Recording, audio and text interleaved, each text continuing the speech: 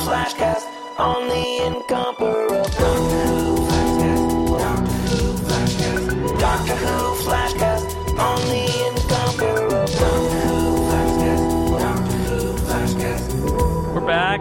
It is TV podcast on the incomparable Doctor Who Flashcast, indeed. And I'm Jason Snell, and I'm joined this time. Normally, we only have, maybe one or two other guests, but we got three guests for this one because it's the season premiere of Doctor Who, season 9, series 9. Okay, British people, series 9, episode 1. It is The Magician's Apprentice. Joining me to talk about it are these three people: Chip Sutter, the 2-minute Time Lord himself. Hello. Hi, this is the first time that C.S. Lewis has ever written a Doctor Who episode. David Lohr, hello. Jason, why do you always lie? I am lying. What? And Glenn Fleischman. Hi, Glenn. Hi, I'm just back from Clom on my way to Cairn. Okay, good. All the good planets. That's in Ireland. We open in Clom. Yeah. We next it's play the tour. Clom. Tour continues to Cairn. We next play Verona. Magician's Apprentice. My first thought, and I think we should talk about indeed the prequel and preview, prologue, prelude. How many of them were there? There were 2. Don't call it a prequel. Erica will scream at us. I know, but they called there was both a prologue and a prequel. So the prequel is not a prequel, but they called it a prequel. Okay, so what they did was they released like a minute-long scene with the Sisterhood of Karn as this prologue, where the Doctor says he's worried and he doesn't want to go and he's hiding, and it's the lady from the Sisterhood of Karn who we previously saw in The Night of the Doctor, the Paul McGann Regeneration Web special. Love her. Very exciting. And then they did what they called the prequel, which is basically like wacky adventures of the Doctor and his friends from the 12th century before we see him in this episode. I question your use of the word wacky. Well, it read like a comedy sketch, right? I'm not judging whether it was funny or not, because it wasn't particularly funny. But they usually played the music. Do-do-do-do-do-doot. That's like the clue that it's funny, you see. Yes, it had the zany music. It had the wacky music. So before we get to the actual episode proper, any comments on the I guess, ancillary material? I think they, before seeing the episode, you would have been like, oh, okay. And having seen the episode, they feel like cutscenes that they could not bear not to share with the world. And at least the one would have been better in context. Well, the brief scene with the Sisterhood of Karn felt like it was cut from the episode. The other one feels like it was scripted specifically as a bonus with the location and an actor that they had from that other thing. This is totally unnecessary, but they used to do those for the charity thing, right? And they were very exciting. They're very exciting, and the ones in those era and the earlier, like the Tenet ones, were there was the one with Peter Davison. Those were fun. This is just like, all right, we're gonna do something that's sort of ridiculous, but it wasn't as ridiculous as like the pawns inside the box, which was actually fun. So this was just kind of like, let's put one of these out. We're on set. Well, we can't give away what's in the episode, but we want to tease people about what might be in the episode. So right. Once again, he's in something that looks like a monastery, or he's in the... Yeah. No, he likes that. Obviously, the Doctor likes to hang out Bells of St. John. In monasteries, exactly. Chip, any thoughts about these things that aren't prequels? I thought the one with the Sisterhood of Karn was moody. It told us nothing, but it set a nice mood. It was good, well acted, and the less said about the other one, the better. Okay, fair enough. The prologue, I think what was interesting is now knowing that it was basically a sequence that was shown first, right? It was a cut. I mean, it does feel like a cut scene. I think it did a really nice job when I saw it a few days ago, because you didn't know, is he talking about the Master? Isn't the Master dead? We know Missy's coming back. So the actress was recast. Why would he say he? Right. And you're like, okay, there's some, and so it was seeing it before and now seeing it with the context of the episode. I thought that actually worked. I mean, yes, it would have been better in the sequence of the episode, but as a teaser, it was great. And I love that actress. There's no recurring role for someone on Karn, but still, it was great to see her again. Yeah. I will say one thing about the prequel, and that was it felt like a Matt Smith hijinks thing, and I felt like Peter Capaldi was completely out of place in it. Yeah. Yeah, well, and the Doctor in that point is supposed to, as when Clara sees him, she's like, what is he doing? This is not like him at all. And we got like a whole little sketch of him being in that. Like kind that. of weird. Yeah, it was weird. It was very weird. So let's move on to the regular episode. I'm a bad fan because when they said, "Oh, he's out there," and I'm afraid about meeting him, I am a bad fan. I never even thought about Davros. No, Oh. no clue. No clue. I was just rewatching some of the end season episodes recently in preparation for this, and I was watching the scene in which Davros dies again on the Crucible, and I thought, oh, he's not dead. They put too much time into this character. Oh, yeah. They don't kill him off in like a fire and going, "Doctor, I point at you." It's like he's going to be rescued again. Who knows how? Or more accurately, they'll kill him off in a non-specific way that is not actually killing him off. Yeah, you didn't see him die and burst into flames, right? So I was hoping, but I thought, well, maybe it's too late and they won't bring it back. But I had no clue either. I'm not pretending I knew, but it made more sense. No, I had no idea. My thought was either it's Davros or someone we've never met before. And I didn't think they would go with someone we'd never met before because, you know. Could have been Benedict Cumberbatch, you mean? So here's an overall impression about this. I feel sometimes like Stephen Moffat, and both of these things are true. Stephen Moffat is a very talented writer, an incredibly talented writer. Yes. And I feel like he sometimes wants to show off not just how talented he is, but how versatile he is. And I'm not saying that's necessarily a bad thing. I think it can be bad. I think it can be good. But what I feel like he is repeatedly doing in his era running Doctor Who is saying, you now have an expectation for what I'm going to do, and so I'm not going to do it. Because this felt nothing like any Doctor Who season opener that he's done. I think this was. I felt like I was watching yet again a different show, and I think that's impressive. He does have a lot of the same tricks he pulled, but I think tonally, structurally, this was weird and dark. And again, I'm not necessarily making a value judgment that those things are good, but it just felt different. I was kind of expecting. Like Deep Breath has got so much of it's got some kind of zaniness and all of that, and familiar characters. And here, it's just a really different tone. Like he wanted to say, look, I could do this kind of thing too. This isn't something you've seen before. Yeah, in all of the lead up to the season, in all the press, they were talking about the sort of joie de vivre that the Doctor and Clara are going to have, running out into the universe and all that stuff. I guess that's going to be in episodes 2 or 3 on or something like that, because that was I was totally not expecting. I won't say I was dreading the season, God no, but I wasn't as enthusiastic as I thought I was going to be. And up until the Davros reveal, I was like, that's Moffat being Moffat again. Hand mines, ha ha ha ha! What a card! And then the kid in the minefield turns out to be Davros, and everything changed for me. It was like a magic eye thing. Now, see, I'm kind of almost completely 180 degrees there.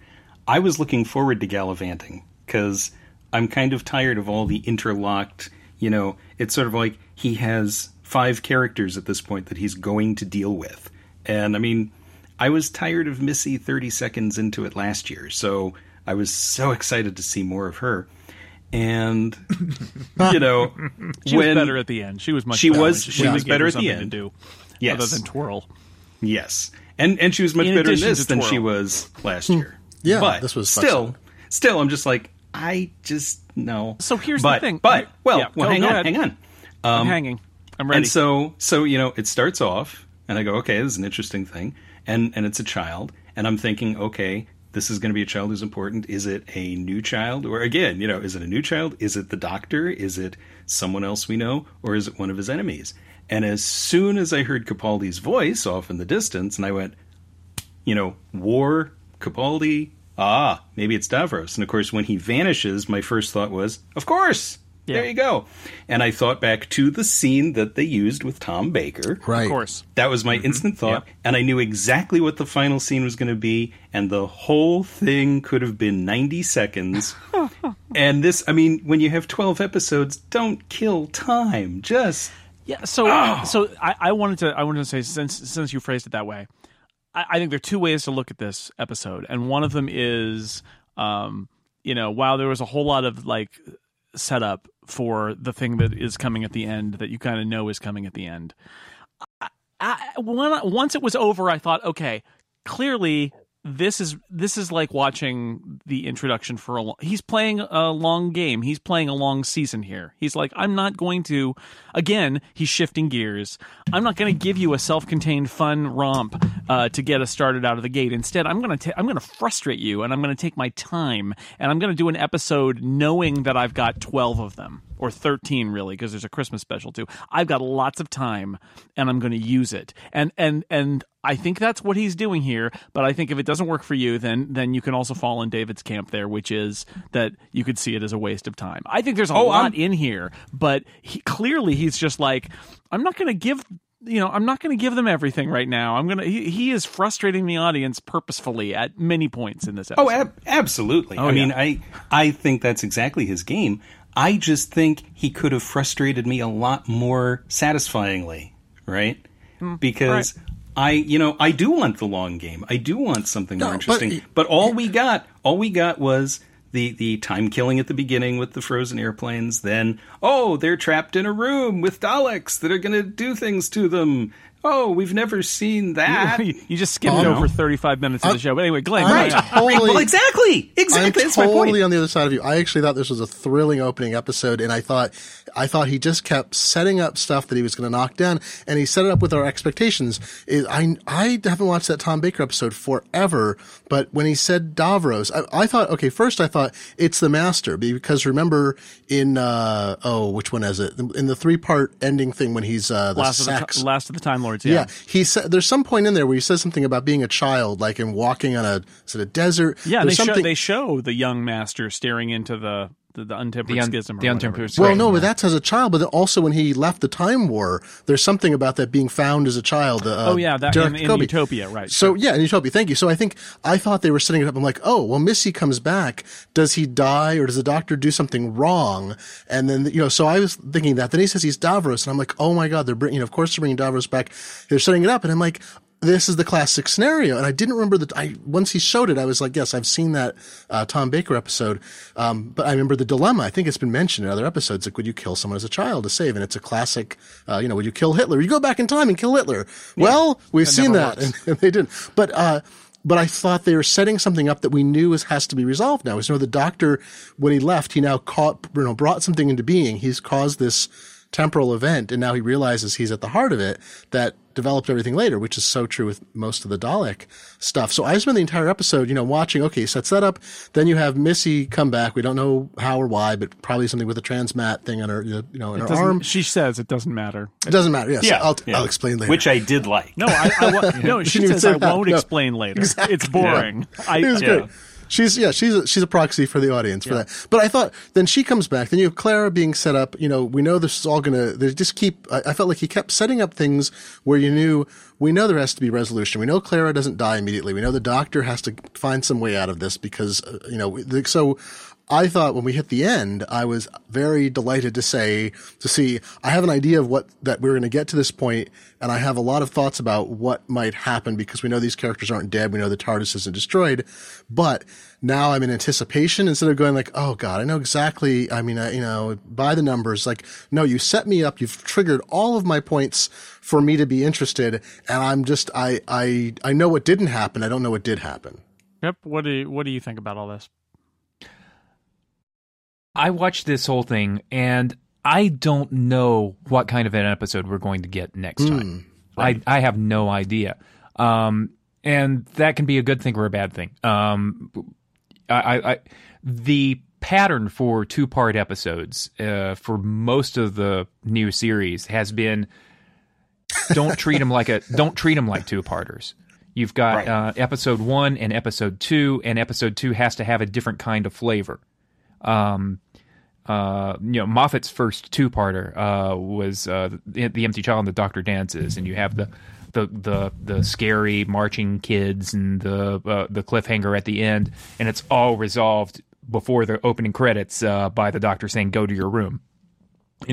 Stephen Moffat likes to keep you guessing, and he doesn't like to do the same thing that they did in the old Doctor Who serials about, linear progression from episode 1 to episode 2, episode 4. It's all one story. So he is going to try to surprise us with part 2, and and I'm going to know how much I liked The Magician's Apprentice retroactively.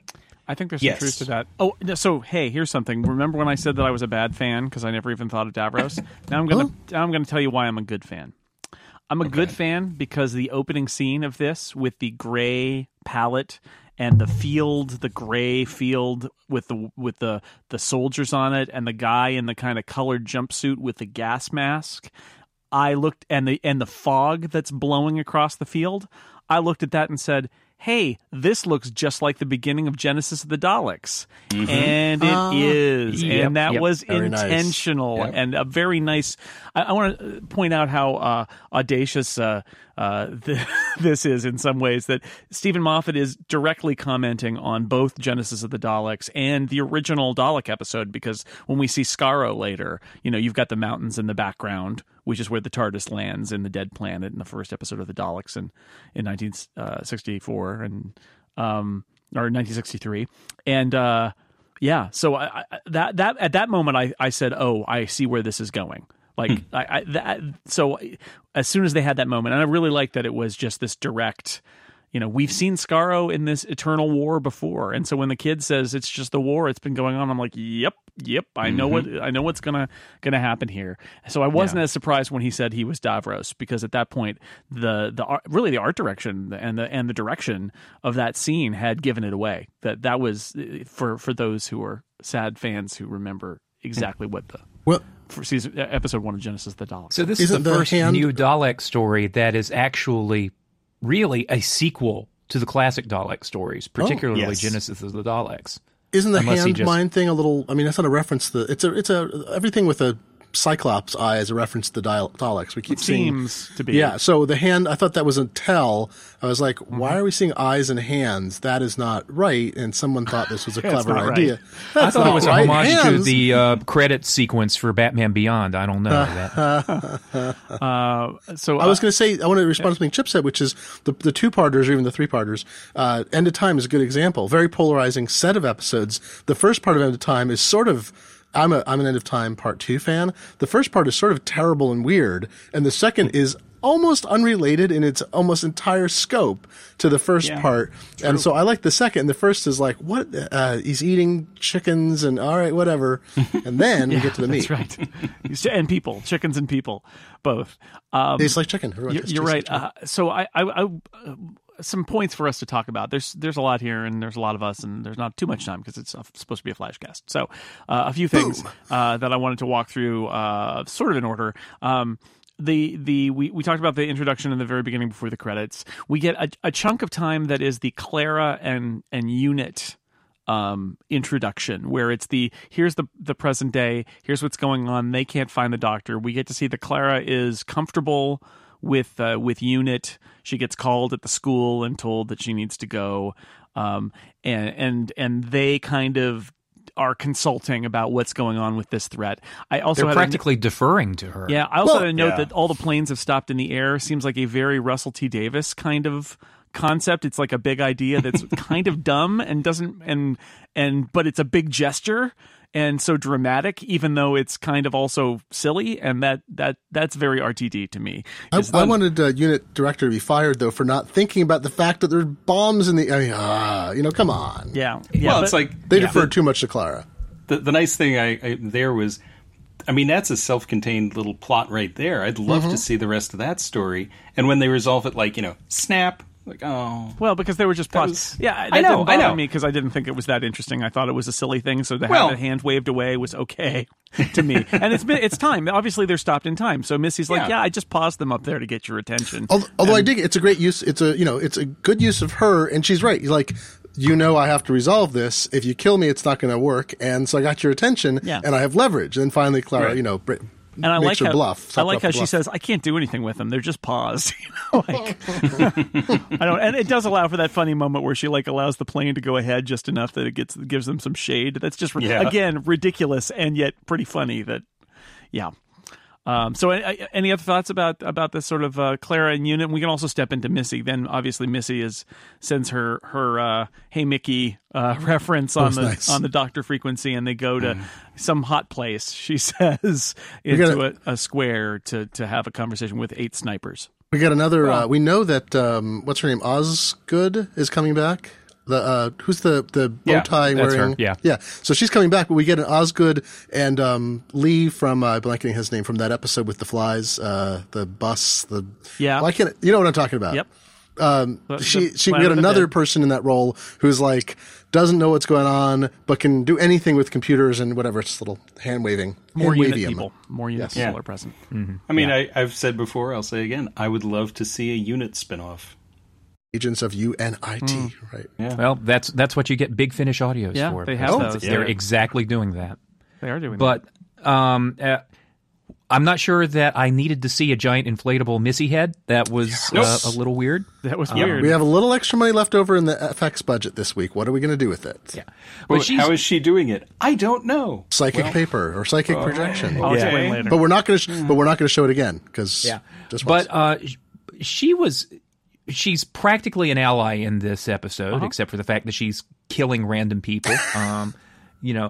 She's practically an ally, and yet I found her more unsettling and more creepy and more scary in her than she was as the big bad in the last season finale. Isn't that a delightful combination that she wants you to, and Clara to believe that she and the Doctor are friends.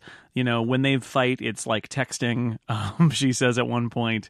All of that is kind of beautiful, but she also wants to never be misunderstood or underestimated. So she says, so we're all friends now. Oh, no. I'm going to kill some people randomly, just so it's clear that I am still who you think I am, but I do care about the Doctor. Well, and not only that, she twists the knife, too. But, she kills the guy and then says, oh, I could tell he was married and had a kid.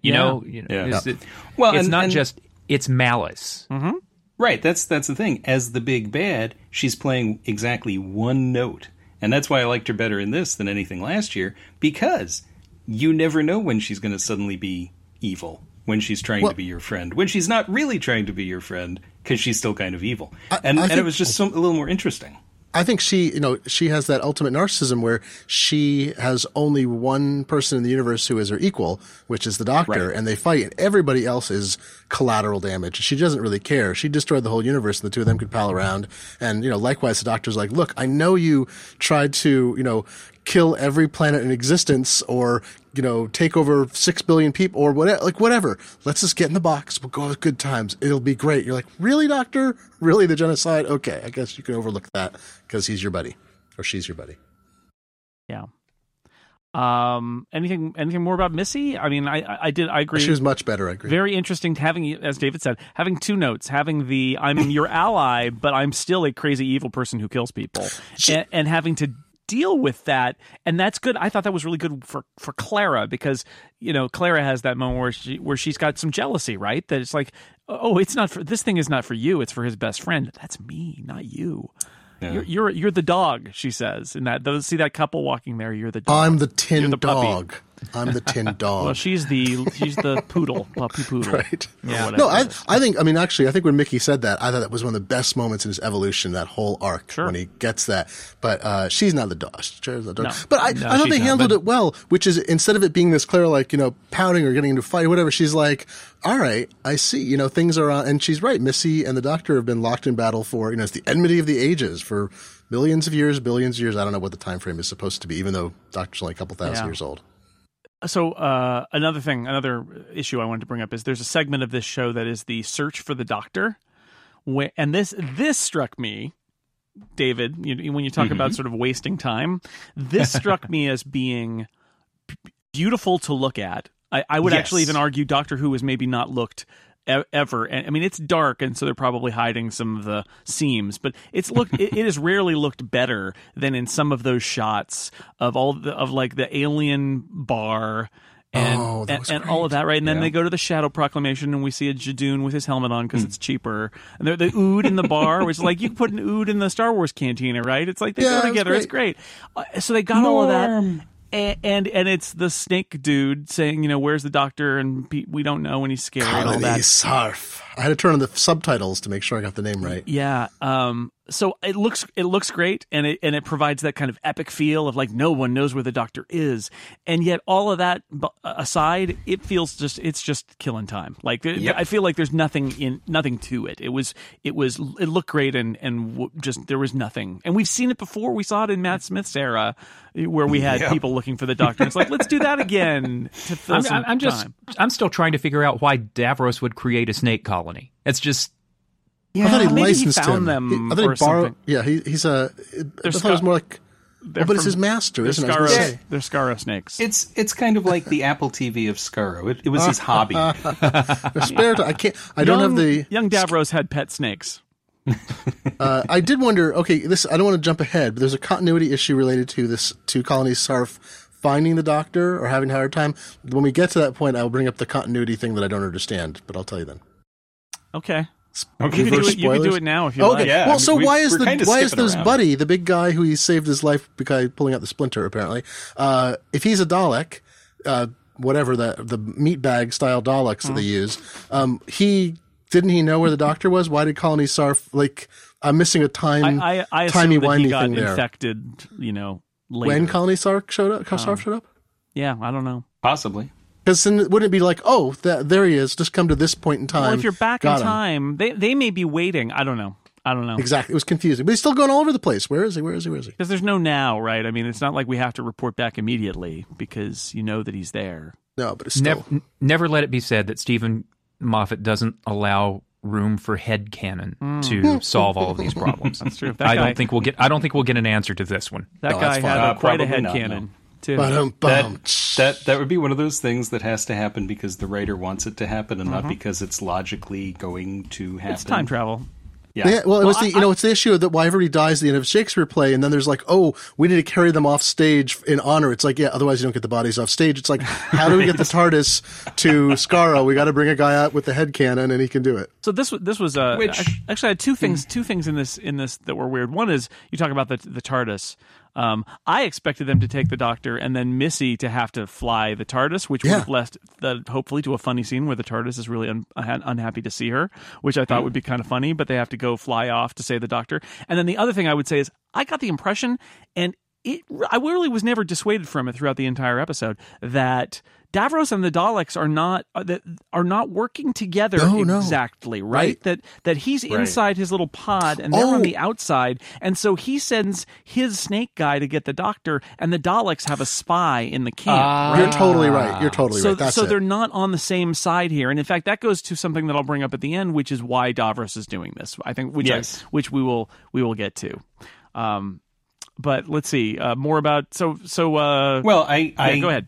To follow up on that, I think part of what's going to happen, if I want to I guess we'll do it a little bit. So not later than now instead. Yeah. Time has no meaning, is the thought that... Because we got to talk about the rock concert for it. Yeah. he's really there to rescue Davros again. Yes. That would be the redemption. Okay. Let's break it down right now. I think Davros is trying to he calls the Doctor, and this is why the Daleks are in opposition to Davros. Mm-hmm. Davros is getting the Doctor to change history, perhaps by allowing him to die as a child, but certainly to change his timeline, because Davros at the end of his life has realized in some way that this is that he has not been a force for positivity in the universe. And I do think that's what's going on here. I think and maybe I'll be proven wrong next week, but I feel like that is what's happening, is Davros is not calling the Doctor back because he's angry that the Doctor, we're led to believe he's angry that the Doctor didn't save him, but maybe he's angry that the Doctor allowed him to live, and so he's putting the Doctor in a position where he has to change the past, and that's his wish. That's his last wish before he dies. And when he says this is the end, and after tonight this will never be here, he's thinking of the fact that everything is going to change because the Doctor is going to change history. I have a point. If I can jump in, can I jump in? No, there's been this interesting. You already did. You just did. So there's a whole theme, I think, that's run through these later seasons than the earlier ones, which is that the Daleks are seeking redemption. And over again, you have whenever there's 5 episodes when this happens. I think you have Dalek in the early the rough trade period. I can't remember his name. Christopher Eccleston, yeah, by Rob Sherman. There's the Dalek trade period. She puts her hand. Rose puts her hand on the Dalek, and eventually it sort of reaches an enlightenment and blows itself up. Yeah, exactly right. But because it realizes it's not good, then you have inside the Dalek, sort of that goes. I mean, that's more recent. You have Dalek. Is it Dalek Khan goes nuts in the Time War, sees all of time, and goes, the Daleks suck. Yeah. You have is it Dalek Sec who gets infused with humanity, and the Daleks take Manhattan. I forget it, but there's really one of those rather where watch the Muppets take Manhattan. I know. Not saying it's good, but there's a bit where he's basically like, no, we've been looking at this all wrong, guys. It's everybody sort of a Dalek realizes the Daleks are terrible. Or exactly. No, that's it. But you're right. No, you're totally right. Well, this Dalek Khan was still a Dalek. He just got to see all of time and space and decided, hey, Daleks are wrong. Yeah. So I just think this is an extension of a theme that's been through Moffat and through Davies. Is that the Daleks have some nature of redemption that's possible if they're enlightened in some way. Even the Daleks know that they're terrible. Not all Daleks. Not all Daleks. Well.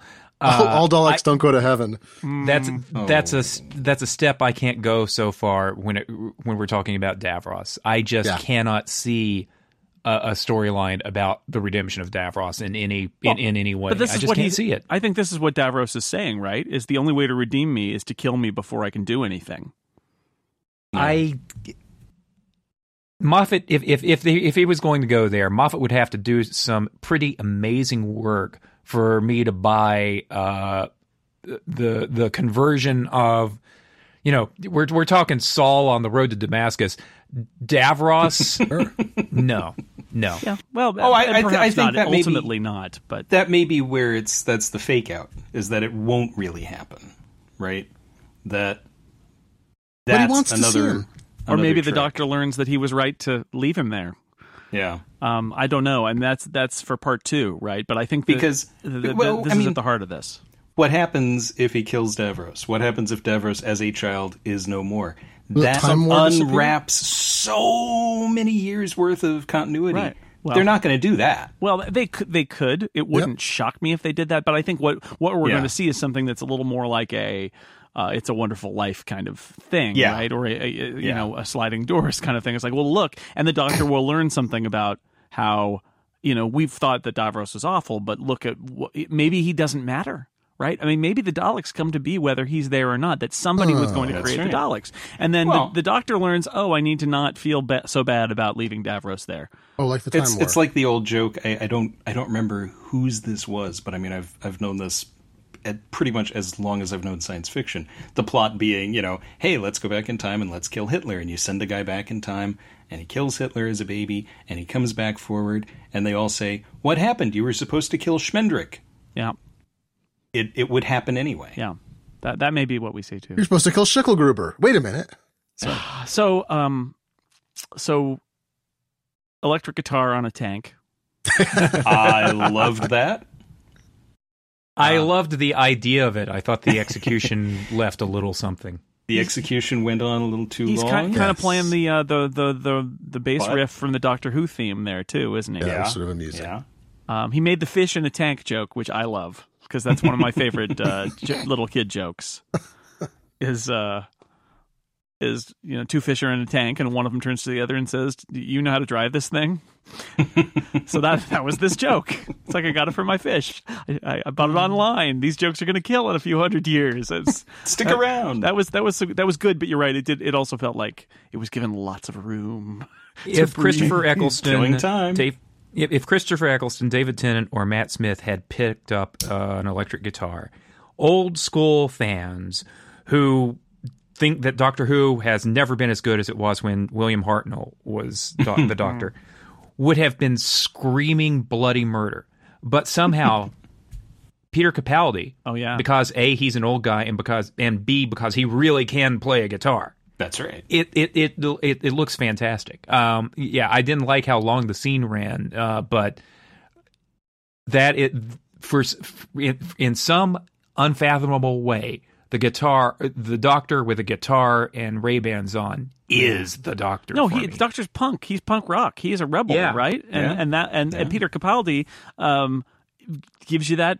I mean, he was in a punk band when he was younger. He With gives Craig you that Ferguson, vibe. yeah.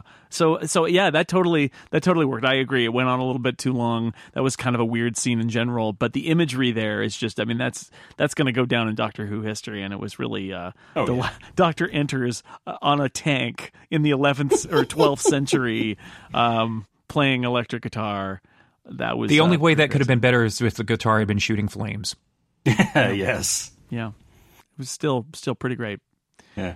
Now, one of the things that cracked me up all week long, we've been getting these news stories about Jenna Coleman is going to this ITV thing, and she's filmed her last scene, and then yesterday they say, oh yes, she's admitted that she has filmed her last scenes as Clara, and she's leaving, and I thought, okay, maybe it's just me, so I showed it to the 10-year-old, and he went, oh, is she going to die tomorrow? Yeah, okay, there you go. No, that's the kind of story that they put out because they know that she's going to be in jeopardy, but not actually die, but want to make people worried about it. Right, but that was the instant reaction. It's like, well, she's going to die in the season premiere so that she can come back. And it's like, okay. Yep. So when she died, it was like, oh, yeah. And it was so anticlimactic that, yes, she'll come back. Oh, I kind of assumed that Missy's going to kill her. Well, if Missy gets shot by the Daleks and disappears, then at that point, I think all the tension is removed because although I did kind of like that moment, the moment before you run away from the Daleks, I thought that was a nice little, that was almost like a little short film inside, right? Which is, it's the moment of anticipation and then they run and that's what the Daleks really love, right? When we get to that, let's talk about it. I never thought. Well, I think we got into it, so let's talk about it. We missed a whole bunch. All right, we'll go back. Time you want me. But my point is, I never believed that even if they shot her, that she would actually be dead. Not only because I don't think Jenna Coleman's leaving the show, but the moment that they shoot Missy, it's like, well, she's not leaving the show either. So this is all going to be undone, or it's a fake out, or something. And they are. Missy says, and then the holodeck gets shut down. A missed moment is Missy has slapped on a secondary slave unit onto Jenna, right, onto Clara, right, and says, you transmat with me or whatever you trans. Right. And teleport with me. So Missy looks at her when she's doing this thing. It is not a convincing, over the top, end of time moment with that master. This is the thing where she's playing the Daleks. She wants them to shoot her on her terms when she's ready for it, and they do. And she gives an eye motion to Jenna, and Clara looks at her, and then Clara knows that it's being set up. Yeah. And again, she chooses the timing. So Missy gets zapped. And then Clara waits to run until she is whatever ready she needs to be, and then she runs. So it's great setup, but I think it's a beautiful coordination. Yeah, and this ends up potentially being the trapdoor if the Doctor realizes that he needs to put time back the way it was, even though that means that Jenna and Missy and the TARDIS are all gone. Or sorry, Clara, Jenna, come back, actress, come back, Clara, come back, companion. And then it turns out, they didn't actually die. Yeah. Well, and everything's okay. We'll see. Again, looping back a little ways, I'm with Chip. I mean, I will know next week whether this was good. Right now, I agree. I'm pretty much in the time killer camp. We'll see if next week I still think it was a time killer. Team Time Killer, Team Time Lord Killer. In some ways, I think it may be. In some ways, I might even say after 12 episodes, we'll have a better feeling for it. Because I do think you get some latitude as the person running the TV show to say, this is a 12-week run, and we're going to start it a little slow and pick up speed as we go.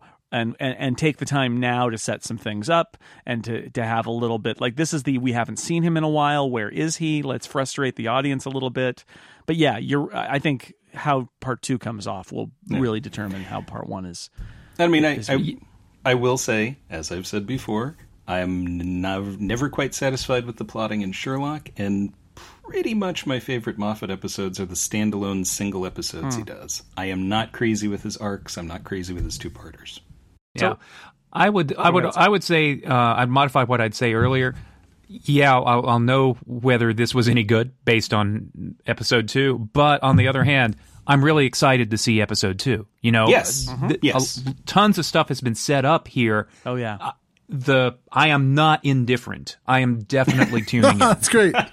Yeah. Oh, totally. I mean, there are episodes of The Next Generation that pissed me off the minute I saw them. This one, I had my issues with it, but I'm ready for more, and I want to see where it's going. I think the complaint isn't that this was bad. I think the complaint was this 10 minutes of material stretched out to 45 in order to hit a cliffhanger so that there could be the episode 2 that does everything it needs to do. And there have been episodes like that before where you're like, you didn't really have a whole episode worth of material, so you ran people around. It's a Doctor Who tradition. Quite frankly. Hang on. And this season we could have a bunch of that because this season it's have all two-parters. It's full of two-parters. So this could be the canary in the coal mine here. We may be having this very same conversation after every single bloody part 1 this year. It's possible. Damn you, Stephen Moffat. I thought this was all like a bunch of not check boxes, but Moffat had all these things he wanted to do that he hadn't done before. It's like Invisible Planet, Shadow Proclamation we haven't seen in a while. Let's go back and look at the Shadow Proclamation with the great red eyes. Haven't seen a Judoon in a while. We saw him at a bar at some point not too far ago. But what were the other ones? It was the another.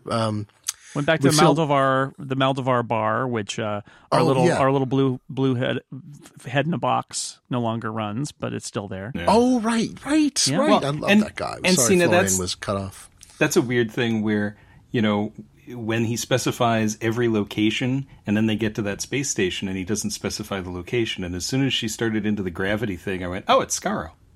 Well, you are ahead of the rest of us, David. Congratulations, you get a cookie. Writer. I'm sitting there plotting as I go. I thought that was a really nice moment too, where she's like, the gravity, yes, it was. And that's a creepy moment too, where she's like, I'm going to open the airlock, and I'm just going to step outside. I'm going to walk out into space. There was a continuity problem. Suddenly, Clara doesn't have a snake behind her either. We know what Missy did to hers. Then Clara walks out. There's a scene. Missy looks at Missy, and then she goes back, and the snake's gone. She's just walking around. The snake couldn't take it. Yeah. The snake's out of there. Snake got too freaked out. And I'll say, I liked those moments. I'm not criticizing them. I'm just saying, as a writer, I'm sitting there trying to think ahead, and he's not surprising me yet. It's a nice trick. Yeah, he's doing some nice tricks though. And getting out on the surface of Skaro. And again, I think in Doctor Who history, everything has happened to Skaro. It's been blown up. We've seen it in ruins. This is we're seeing it, and it looks. It looks kind of pretty. It looks kind of pretty, and maybe that it's not it's before the destruction. Who knows? But it's been invisible. Well, there was a line in there where the master's like, they rebuilt it. All right. Well, and parenthetically, dimensions. And Missy was looking really nervous about that too, which I liked. If there's something that makes her nervous. Yeah. Yes. We missed something in plain sight, fellas.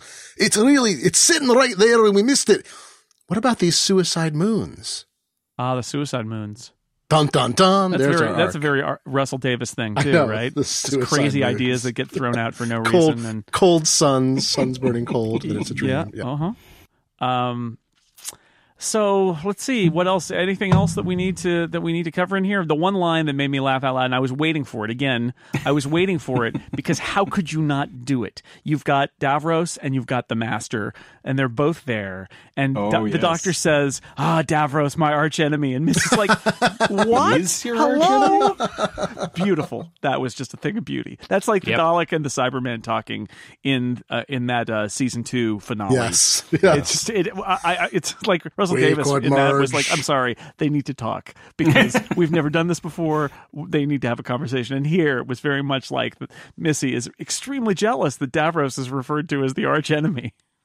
That reminds me of that might have been my favorite line. Beautiful. I have a message thing, and I was remembering Rory with his message, but when the snake colony says that to Karn. That was very familiar. Although that was I didn't expect that person in the cloak to unravel into a bunch of snakes. That was great. It was ridiculous and wonderful. Yeah. I think that was part of the whole time killing for him, is to sort of build him up as very creepy on his own, and why is his face split like that? And then you get the snake thing, and that was pretty cool. Well, and I think when Stephen Moffat writes, he is always in the back of his mind saying, I can do whatever I want to tell a story here, but every Doctor Who story needs a creepy something that the kids are going to talk about the next day. And, he's got a checklist of things that I think he feels Doctor Who must do. And that's one of them is, talking about that snake guy. My kids are going to be talking about that snake guy. Let me tell you. Cause my son said, I knew he was a bunch of snakes. Which I'm like, oh, good for him. He was way ahead of me. I had no idea. He was sort of slithering. Voldemort-ish. He's got the snakeskin texture. Yeah. But he was slithering and hissing. You can see it and hissing. Yeah, I'm watching this thing and I'm wondering, is there a segue under that cloak? The thing I liked was in the bar.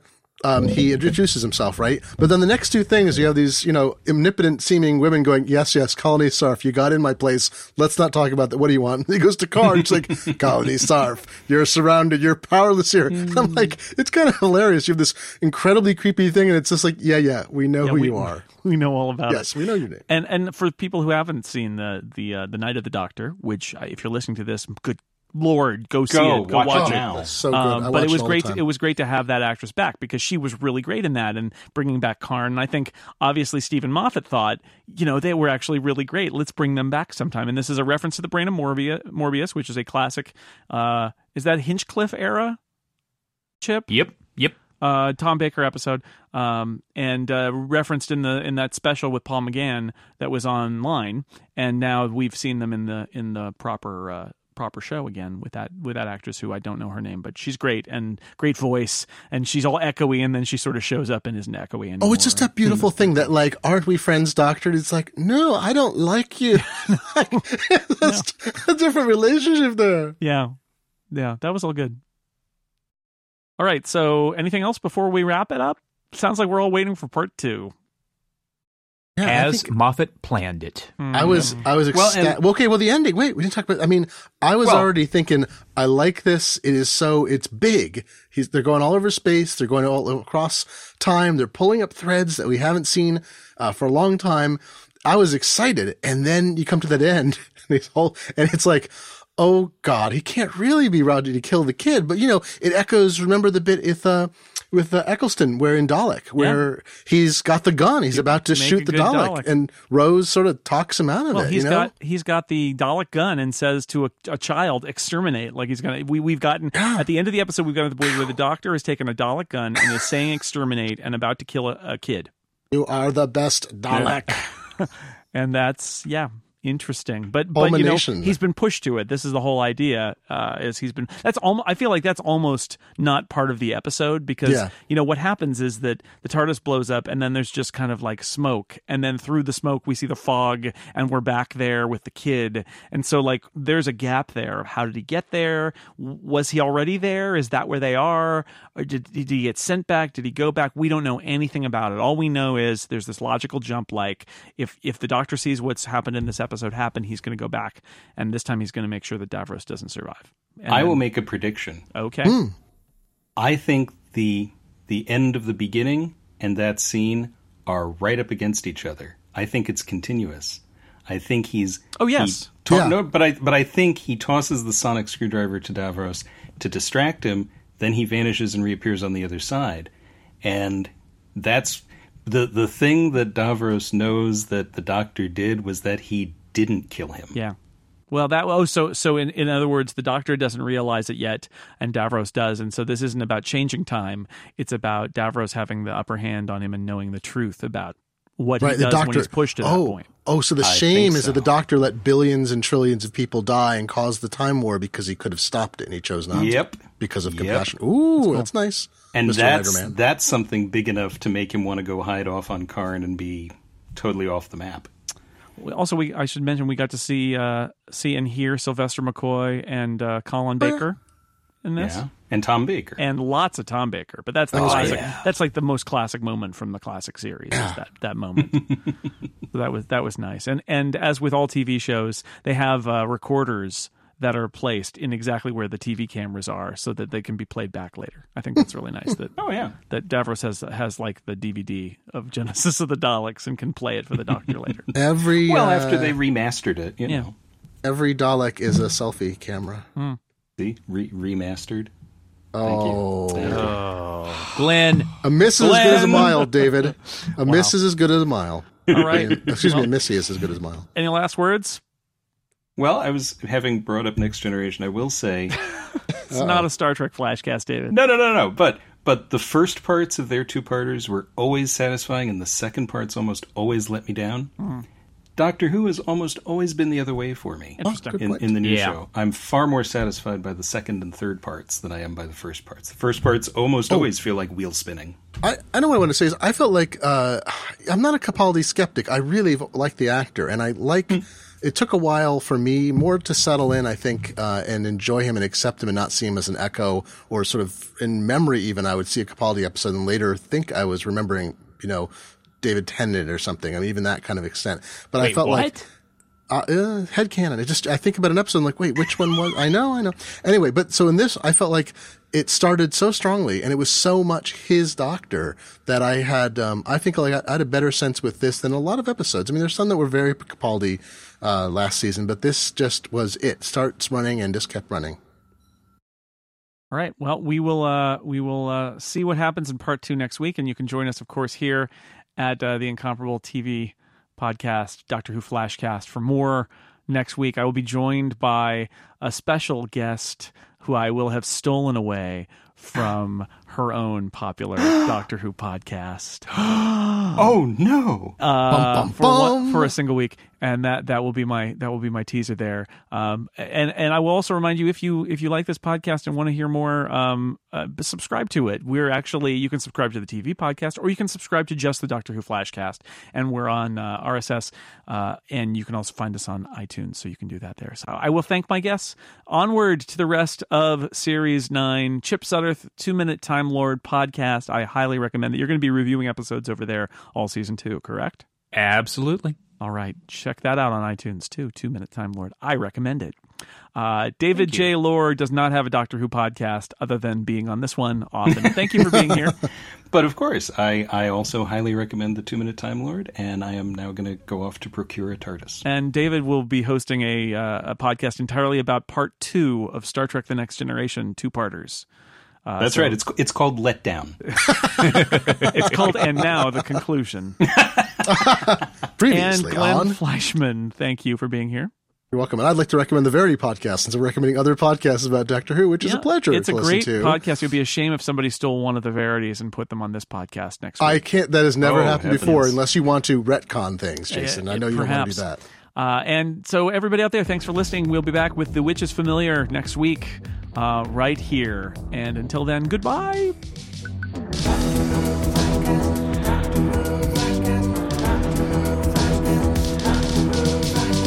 Doctor Who Flashcast on the Incomparable. Doctor Who Flashcast on the Incomparable. Doctor Who Flashcast.